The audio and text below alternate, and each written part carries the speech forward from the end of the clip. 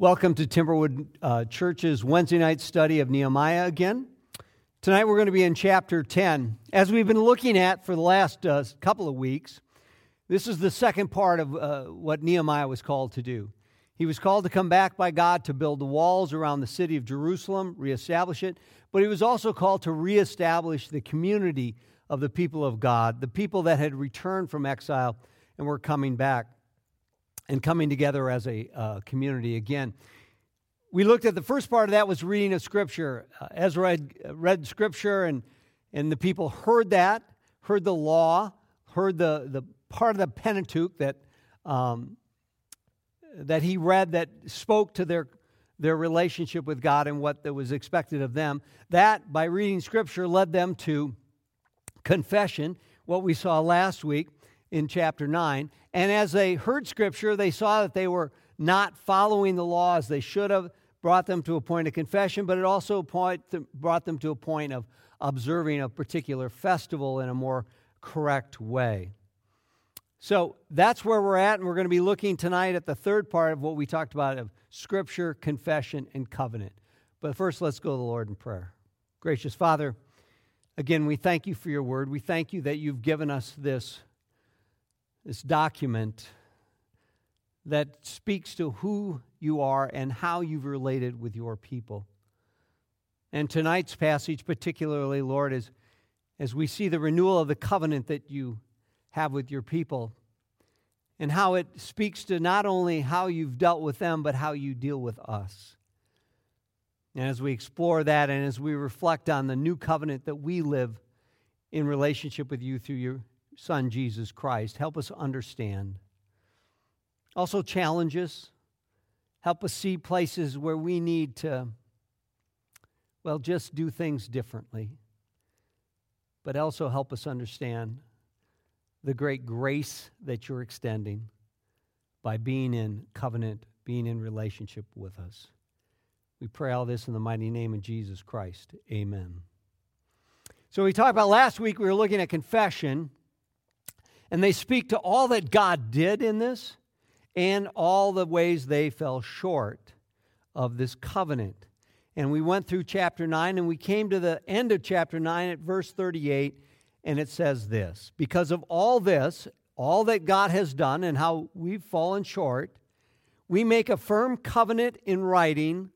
On the sealed document are the names of our princes, our Levites, and our priests. Their leaders, the tribe of Levites, and the priests, the subset of the tribe of Levites, who were the mediators and the keepers of the temple and of the aspect of the law of the sacrifices. They sealed the document. So let's go to chapter 10 now and see how this all plays out between the people and God. Nehemiah 10. On the seals are the names of Nehemiah the governor, the son of Hakaliah, Zedekiah, Seraiah, Azariah, Jeremiah, Pashur, Amariah, Malchijah, Hattush, Shebaniah, Malach, Harim, Meremoth, Obadiah, Daniel, Genathon, Baruch, Meshullam, Abijah, Mijamin, Maaziah, Bilgai, Shemaiah.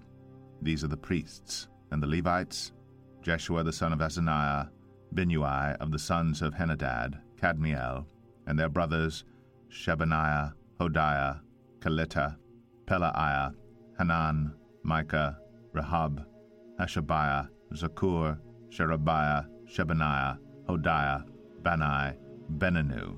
The chiefs of the people: Parash, Pahath, Moab, Elam, Zatu, Bani, Bunai, Asgad, Bebai, Adonijah, Bigvai, Adin, Ater, Hezekiah, Azur, Hodiah, Hashum, Bezai, Harif, Anathoth, Nebai, Magpiash, Meshullam, Hezir, Meshezabel, Zadok, Jadua, Pelatiah, Hanan, Ananiah, Hoshea, Hananiah, Hashab, Halahesh, Pilla, Shobek, Raham, Hashabna, Maasiah, Ahiah, Hanan, Anan, Malach, Harim, Baanah. The rest of the people, the priests, the Levites, the gatekeepers, the singers, the temple servants, and all who have separated themselves from the peoples of the lands to the law of God, their wives, their sons, their daughters, all who have knowledge and understanding, join with their brothers, their nobles, and enter into a curse and an oath to walk in God's law that was given by Moses the servant of God, and to observe and do all the commandments of the Lord our Lord, and his rules and his statutes. We will not give our daughters to the peoples of the land, or take their daughters for our sons. And if the peoples of the land bring in goods or any grain on the Sabbath day to sell, we will not buy from them on the Sabbath or on a holy day, and we will forego the crops of the 7th year and the exaction of every debt. We also take on ourselves the obligation to give yearly 1/3 part of a shekel for the service of the house of our God, for the showbread, the regular grain offering, the regular burnt offering, the Sabbaths, the new moons, the appointed feasts, the holy things, and the sin offerings, to make atonement for Israel, and for all the work of the house of our God. We, the priests, the Levites, and the people have likewise cast lots for the wood offering, to bring it into the house of our God according to our fathers' houses, at times appointed year by year, to burn on the altar of the Lord our God, as it is written in the law. We obligate ourselves to bring the first fruits of our ground, and the first fruits of all fruit of every tree year by year, to the house of the Lord. Also, to bring to the house of our God, to the priests who minister in the house of our God, the firstborn of our sons and of our cattle, as it is written in the law, and the firstborn of our herds and of our flocks, and to bring the first of our dough and our contributions, the fruit of every tree, the wine and the oil, to the priests, to the chambers of the house of our God, and to bring to the Levites the tithes from our ground, for it is the Levites who collect the tithes in all our towns where we labor. And the priest, the son of Aaron, shall be with the Levites when the Levites receive the tithes. And the Levites shall bring up the tithe of the tithes to the house of our God, to the chambers of the storehouse. For the people of Israel and the sons of Levi shall bring the contribution of grain, wine, and oil to the chambers, where the vessels of the sanctuary are, as well as the priests who minister, and the gatekeepers, and the singers. We will not neglect the house of our God. So we ask ourselves a couple of questions. First, why are they renewing the covenant? Why is it necessary to renew the covenant? And then, what is the covenant that they're renewing? And maybe we should start with the second one first and speak about the covenant. There are several covenants that are seen by some people in the Old Testament, as many as 5. But when we talk about the covenant and the covenant renewal, we always talk about it in the singular. So let's talk about these two things. Some people see as many as 5 covenants. The differential between the 4th and the 5th is there a covenant in the Garden of Eden. Not many people see a covenant there, but some do, and that's a covenant between God and man in the original situation of Adam and Eve being created. Then, whether you accept that or not, most people see 4 potential covenants. One's a covenant with Noah, not to destroy the earth again. The second one is the Abrahamic covenant, the covenant with Abraham. We see that as he covenants with Abraham, who comes out and then he promises, God promises the land to Abraham's offspring. He also promises that he will create his offspring to create as many stars as the stars in the sky. He creates this, and out of that comes the sign of circumcision as a sign of that covenant. Some people see as a separate covenant of that the Mount Sinai covenant, or the Moses covenant through the law. They'll see that as separate. We're going to talk about this in a minute. And then the 4th would be the Davidic, or the covenant with David, that offspring of David would be on the throne forever. But when we look at this, there's always a reference in singular to the covenant. So how is that? Well, first, the Noah covenant, I would argue, isn't even a covenant. It's a promise. It's a promise by God. It's not a two-party transaction. And remember, covenants are agreements. Contracts were often referred to as treaties. 2 parties enter into it, and there's usually a greater party and a lesser party, and both parties have obligations. And the greater party has a greater ability to enhance the situation for the lesser party. But the lesser party needs to do its part to fulfill the covenant or the agreement. So if we look at these four and we say Noah is a promise, and I would also argue the Davidic covenant is a promise because there's no condition in there for anybody, other party to do anything. This is just a statement by God promising David that his offspring will be on the throne for eternity. So that really leaves us with two. That's Abraham and Moses. And really, they're the same covenant. Because what happens is God says he's going to make a people out of Abraham, his offspring, and out of that will become this group that have the promised land, and he blesses them. And then as he does that through redeeming them out of slavery, out of Egypt, as he brings them out, he brings them to Mount Sinai where he gives them the law through Moses. And all the law is not a covenant. It's here are the terms for us to be in covenant together. I, holy God, you, unholy people, if we're going to be in covenant together, in relationship together, we need some mechanism to do that, and that's what the law does. It provides a moral standard, it provides a civil outline, and it provides a way for when the people fall short of what God's called them to live. We have the sacrificial system. And all that's in place, not to save anybody, not to bring anybody into relationship with God. They've already been chosen by God. It's for them to be able to continue in a relationship with God because of their unholiness and his holiness. And that covenant is between two parties, and both parties are apart. We see it one of the most clear ways is one of the first renewals of the covenant, and it's found in Deuteronomy. Plains of Moab, second generation, first generation dies in the wilderness because they refuse to go into the promised land at Kadesh Barnea. They die in the desert. Their offspring come around to the plains of Moab, going to enter into the promised land. And Moses reiterates Deuteronomy, second law is what Deuteronomy means, reiterates the law to them and renews the covenant and goes through it in great detail. If you do this, God will do this. If you do this, God will do this. In fact, it goes so far as two mountains become the blessings and the curses of the covenant. He lays it out, says, you do this, God will bless you. You do this, God will bless you. You do this, God will bless you. If you don't do this or you do this, God will curse you. If you don't do this or do something wrong, God will curse you. And that's how it's laid out in that kind of contract form. And that's the law, the framework for the covenant that was started with Abraham and is just given some structure through Moses. So we're going to argue really that's really just one covenant, and that is the covenant, often referred to as the law.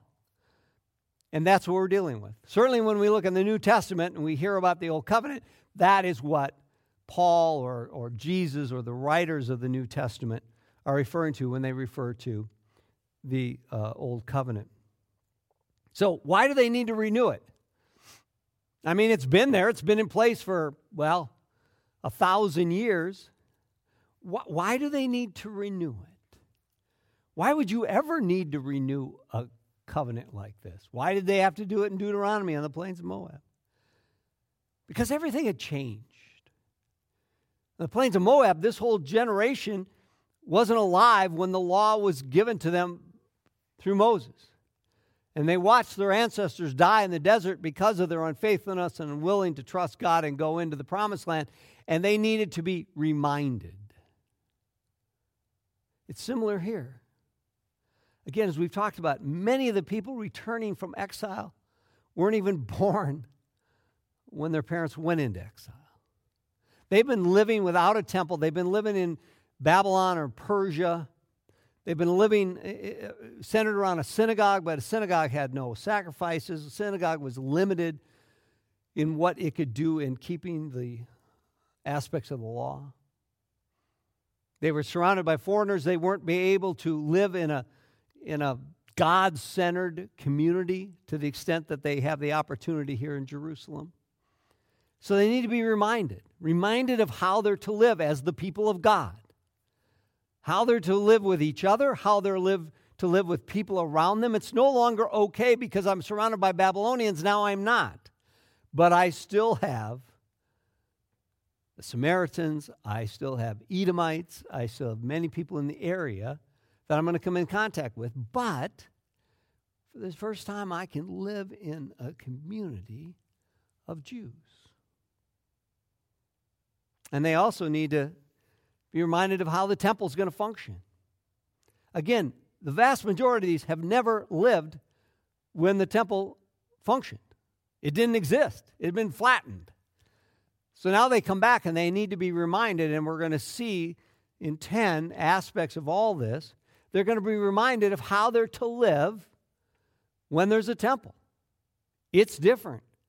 You're to take sacrifices. You have a way to atone for your sins. You have ways to deal with times of days in the worship where before you just go and pray. Now you can actually offer sacrifices and more completely worship God. So they need to be reminded of all that. So that's what they do. They bring the people together. They remind them of the law. They remind that they've fallen short. And they confess their sins. And now they renew their covenant with God. They say, yes, God, we want to be the people that you have called as you've laid out through the law. We want to be those people. And it's evidenced by their leaders signing. Leaders not only in civil matters, the princes, but also the Levites and then the priests who come out of the Levites. It's a representative acknowledgement of the covenant because it's a communal covenant. It's a significant difference than the world we live in today, and we're going to deal with that in a little bit later. But this is a body of people agreeing. It isn't Fred and Susan in the back saying, I don't think I want to be a part of this. No, it's the entire group of people. Just like when the Babylonians came and destroyed Jerusalem, they went, I've been told by God that Fran and Isaac over there are okay, and we're not to destroy their stuff, and we're supposed to leave them alone, but everybody else we destroy. No, it's not an individual thing. It's very much a communal thing. As we saw in our study of 2 Kings, when the king sins, everyone sins. And so by the leaders signing this, they're saying because we are the leaders and we're signing it, that means everybody is renewing the covenant. Remember, the people of God were chosen as a people group. Not as a collection of individuals that are grafted together as we see in the New Testament. Here it is clearly a people group. Though we find non-Jews or non-Israelites in that people group at times, that is the exception, not the rule. So they renew the covenant.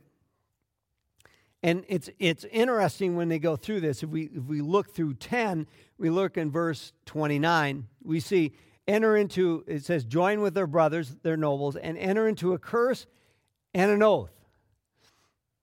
That's how the covenant was on. In fact, oftentimes you'll see the covenant referred to as a curse. It's not like it's bad, it's just a reference that the covenant provides for you being cursed if you don't do what you're supposed to do in the covenant. That's the essence of the covenant. Sometimes we get in this idea that the covenant exists, and if the Israelites or the Jews don't keep their end of the bargain, God throws the covenant away. No, that's not it. It's not, the covenant isn't about if you do good, you get good. If you do bad, I throw away the covenant. No, the covenant is if you do good, you get good. If you do bad, you get bad. And there's no way out of this covenant. I mean, you can keep breaking the covenant all day, and I can keep punishing you. Again, we see that in Israelite history. The Assyrians, the Babylonians. I mean, eventually the Persians, and then we're going to see it in the Greeks, and we're going to see it in the Romans. It continues. God truly never abolishes the covenant. We're going to argue for a different term, fulfillment, but he doesn't do away with the covenant because they don't keep it. He just keeps exercising the covenant as they fail to do their part. What's amazing, though, and we've talked about this so many times, the grace and mercy, the willing to be long-suffering and executing the curses. The Israelites, for hundreds of years, just don't seem to be willing to keep their end of the covenant. And yet God does not, just execute his end completely. And even when he does, we see him here. Again, we've talked about it so many times. There's nothing they did in exile that caused them or made them in a position to deserve to be, redeemed or reunited and brought back. God does it because of his grace and mercy.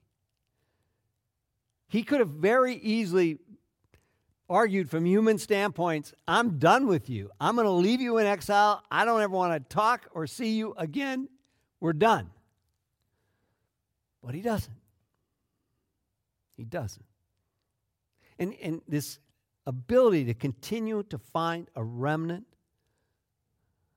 continuing to find a people, to continue the work of his covenantal work throughout history is truly amazing. So let's look at the items that they bring up. They certainly don't go through all the law, though it's a covenant with all law. It says, as we saw, enter into a curse and an oath to walk in God's law that was given by Moses to the servant, and to observe and do all the commandments of the Lord our Lord, and his rules and statutes. So we're talking about all of the Mosaic law, all of the covenant they're agreeing to. But they're going to point out basically generally four things. Four things that are very pertinent to their situation. And the first is marriage. Now, when they were in Babylon, and certainly after, the Babylonians were taken over by the Persians, they married. In fact, we know that they married there, and they married, when they came back, non-Jewish people. And that's a problem. That was a major problem before. That was a problem all the way back to Solomon, where this whole mess really kind of got rolling, is when you marry somebody that is not of your faith and are of other faiths, they tend to draw you to their faith. And we see this throughout the Bible. And here we have a group of people that have been regularly marrying non-Jews who come back to this area, have brought wives with them, and are continuing the practice where they're at now. And this is just going to be a problem. As you're trying to reestablish the people of God, and you've already got in there a whole mix of people that are working against that, trying to bring in worship of other gods. If we remember what happens, especially in 2 Kings, but throughout that whole period, what do they get in trouble for? They get in trouble because they didn't keep the law? Generally not. They get in trouble because they worship other gods. Over and over and over and over and over and over. Did I say it 31 times? That's how many times I'd have to say it. They get called short because they are worshiping other gods.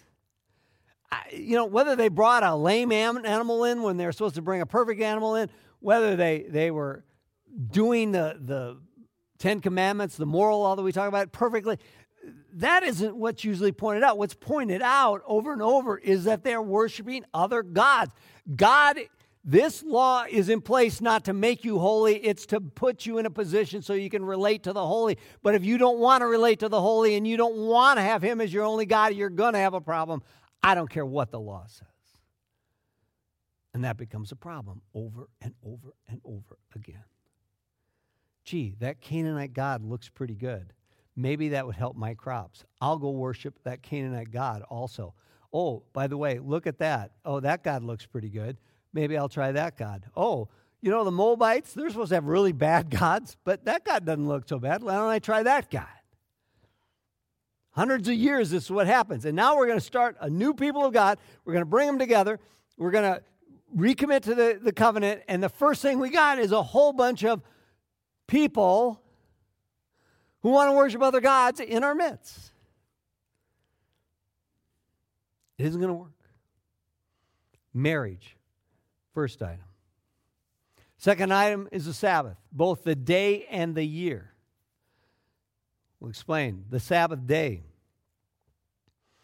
They could have kept that in exile, but it's apparent they didn't keep it in exile. Part of that has to do with synagogue maybe not being as powerful an item in their mind. Maybe they just got caught in local custom. But now they're coming back and they're recommitted to the covenant, and the Sabbath, observing the Sabbath is a critical part of that.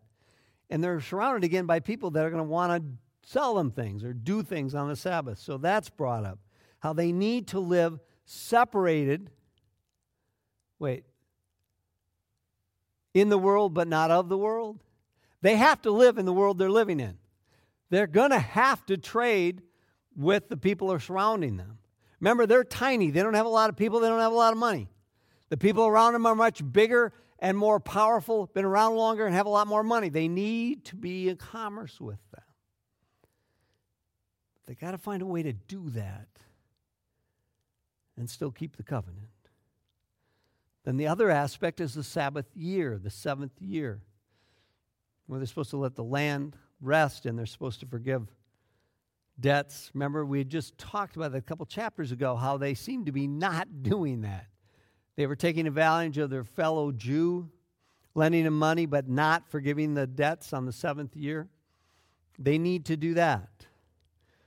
Then two monetary things, the temple tax. And it's been reduced here. It's a third of a shekel instead of a half shekel. It's been reduced, and that's to make the temple run. They never had a temple before. The temple tax has been long forgotten. Now they got to pay the temple tax again, and they got to be reminded of this, and they need to covenant to this. That's not a tax we had in Babylon. Why do I got to pay it here? You got to pay it here because we got a temple. Oh. And then the other thing is the tithe. It's interesting, too. The tithe goes to the Levites. Remember, they don't have land. They go to the Levites, and then the Levites tithe to the priests. And usually that's because there's a whole bunch of Levites and a few priests. The problem with our situation here is we have just the opposite. We have a few Levites, and most of them are priests. So it's a significant problem when this tithing to the Levites, who then tithe to the who tithe to the priests, there's not going to be enough money. So it's very, very, very important that they do take the first fruits and tithe to Levites. So they're reminded of that. So four things: marriage, Sabbath, temple, and tithe.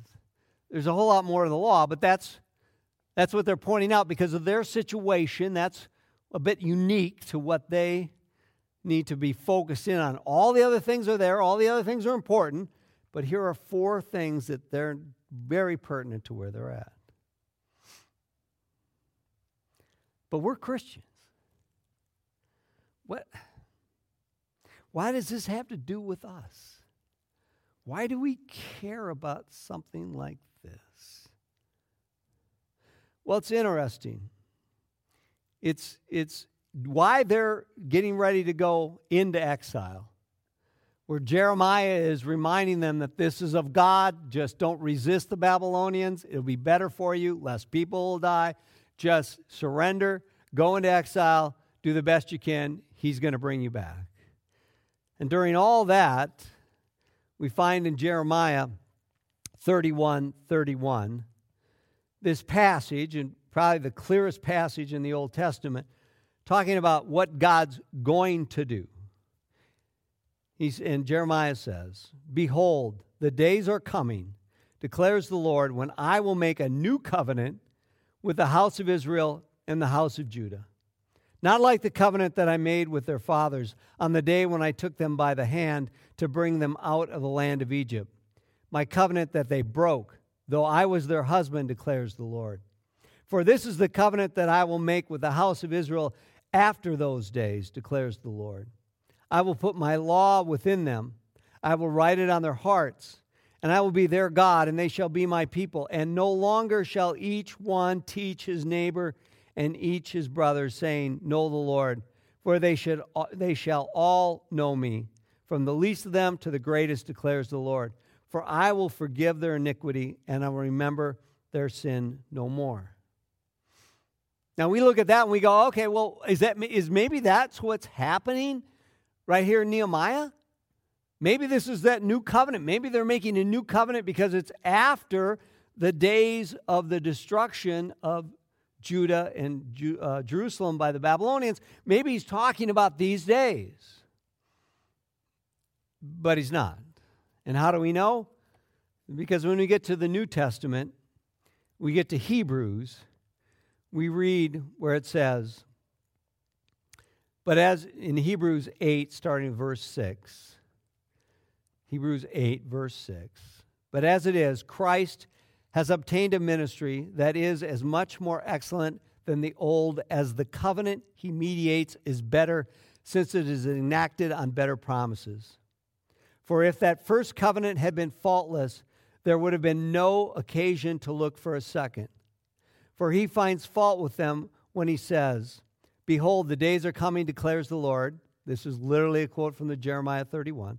When I will establish a new covenant with the house of Israel, with the house of Judah, not like the covenant I made with their fathers on the day when I took them by the hand to bring them out of the land of Egypt. For they did not continue in my covenant. And so I showed no concern for them, declares the Lord. Showed no concern. That's different than the Jeremiah quote. For this is the covenant that I will make with the house of Israel after those days, declares the Lord. I will put my laws into their minds, that's different, and write them on their hearts, and I will be their God, and they shall be my people. And they shall not teach each one his neighbor and each one his brother, saying, Know the Lord, for they shall all know me, from the least of them to the greatest. For I will be merciful toward their iniquities, and I will remember their sins no more. In speaking of a new covenant, he makes the first one obsolete. And what is becoming obsolete and growing old is ready to vanish away. So clearly this promise in Jeremiah, again, historically before Nehemiah, I know it comes after in the Bible, but becomes right before the Babylonians destroy Judah and Jerusalem, he promises this new covenant. And we could say, okay, where is that? Well, it's fulfilled, as the new covenant says, or as the New Testament says in Hebrews, through Jesus Christ. In fact, much of what Hebrews is arguing for is that Jesus Christ is this new covenant, is the total fulfillment of the law, is the total fulfillment of the sacrificial system. And so we live in a new covenant. Every time we do communion, not every time, but most times we do communion, virtually every time, we refer to the new covenant when we're taking communion. But how many of us think of a relationship with Jesus Christ as a covenant? It clearly is. You know, most of us don't think of this, but the Bible is broken up into two halves, right? The Old Testament, the New Testament. What does the word testament mean? It means covenant.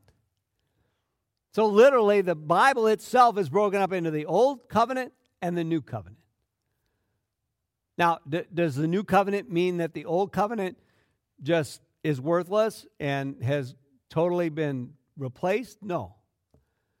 But it is a fulfillment of the New Covenant, as we just saw in Hebrews. Jesus Christ is a fulfillment of the New Covenant. He becomes the new law. The New Covenant does not replace. It is just the continuation, bringing with it the remnant that we've seen from the 12 down to the 2, down to the 1, down to the fraction of the 1, down to the people that return, down to the people that believe in Jesus Christ. This constant shrinking of the original people of God by remnants. And that group comes through and is really the foundation of the new covenant. People like Peter and Paul, who are Jews, who Paul says is the first seed of this new people. And it becomes this new covenant in Jesus Christ. A covenant just like any other covenant that has parts to it. I mean, if we were at a point of renewal of our covenant, or originally with our covenant, and we see here in Nehemiah 10 where these leaders sign the covenant, how do we sign the covenant? You ever thought about that? If you're in a covenant with God through Jesus Christ, how have you signed your covenant?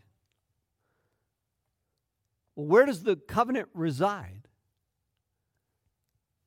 Our hearts, right? We sign our covenant when we turn our hearts over to Jesus Christ. Sometimes we think all we need to do is say a few words and leave the covenant lying there unsigned, and as long as we attend church once in a while, we're all good. But that just isn't the way it is. Malachi, the last prophet, the last book in our Old Testament, prophet about the time of Ezra and Nehemiah, says it clearly, where God says to the Jews, you don't want me. You just want to do a few things under the law to get what you perceive as the benefits under the law, but you don't want me, and the law is all about me. It's the same for us today. When we want salvation, but we don't want Jesus Christ. We go to church a couple of times a month, but really we don't want God. We don't want Jesus Christ. We don't want that relationship. We just want to not go to hell at the end of our lives. And God is clear. There's no magic 2-3 things you do and you're all good. We sign the covenant with our hearts. Where our hearts are, that's a testimony of whether we're in covenant with God or not through Jesus Christ. We can't be in covenant with the world and be totally fixed on it and yet still think that we're good with God through Jesus Christ. It just doesn't work. It's kind of like those Israelites who worship those other gods. They say, well, God, I don't see what the problem is. We're worshiping you. We're doing what we're saying. Sure, we've got these other gods, but what do you care as long as we worship you? And God says, no. It's me alone or it's not. I will not be one of a few. I will be one.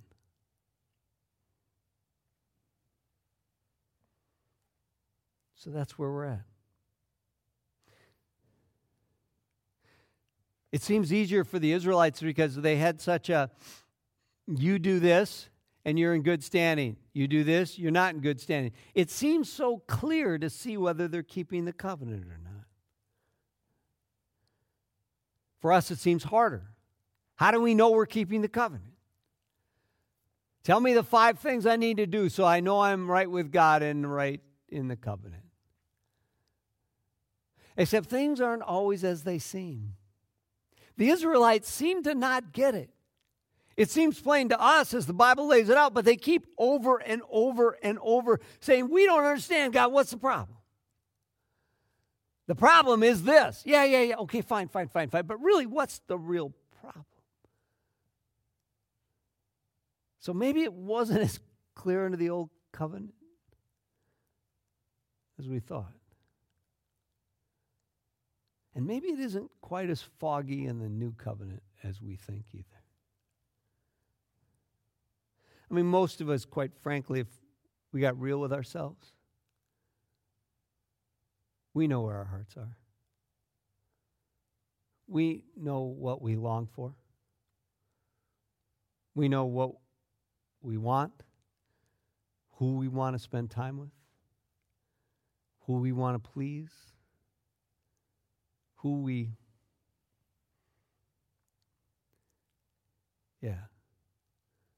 want to be like. That's what the covenant looks like, the new covenant. The ones that's not written on a piece of paper, but written on our hearts.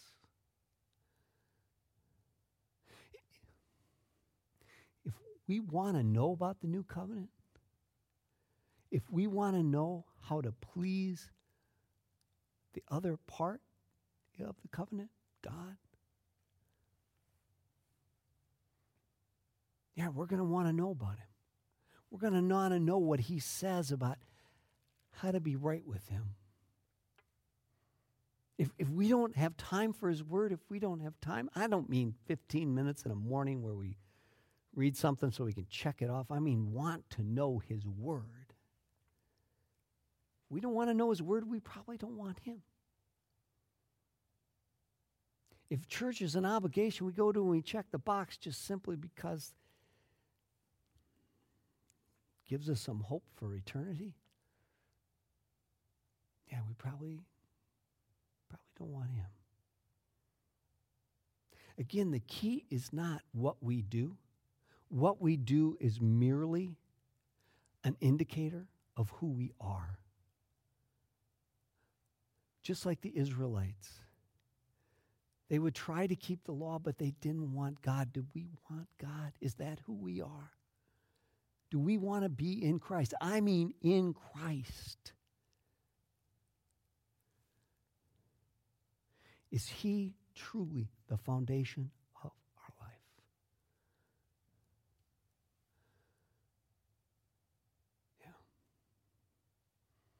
Covenants are interesting things. We really don't use that word much anymore. Contracts is probably the more common word. And we don't really think of God in those kind of terms. I bet you if we had this place filled again and I got to ask hundreds of people, tell me about your covenant with God, they'd probably struggle with really articulating other than Jesus Christ, and that word is used by him in the Bible somewhere. But it's critical.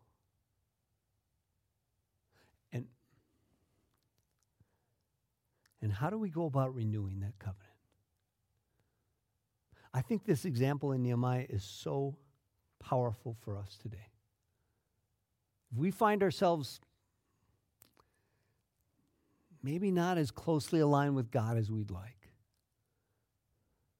this example of Scripture, confession, renewal is an example that is very powerful today as it was 3,000 years ago.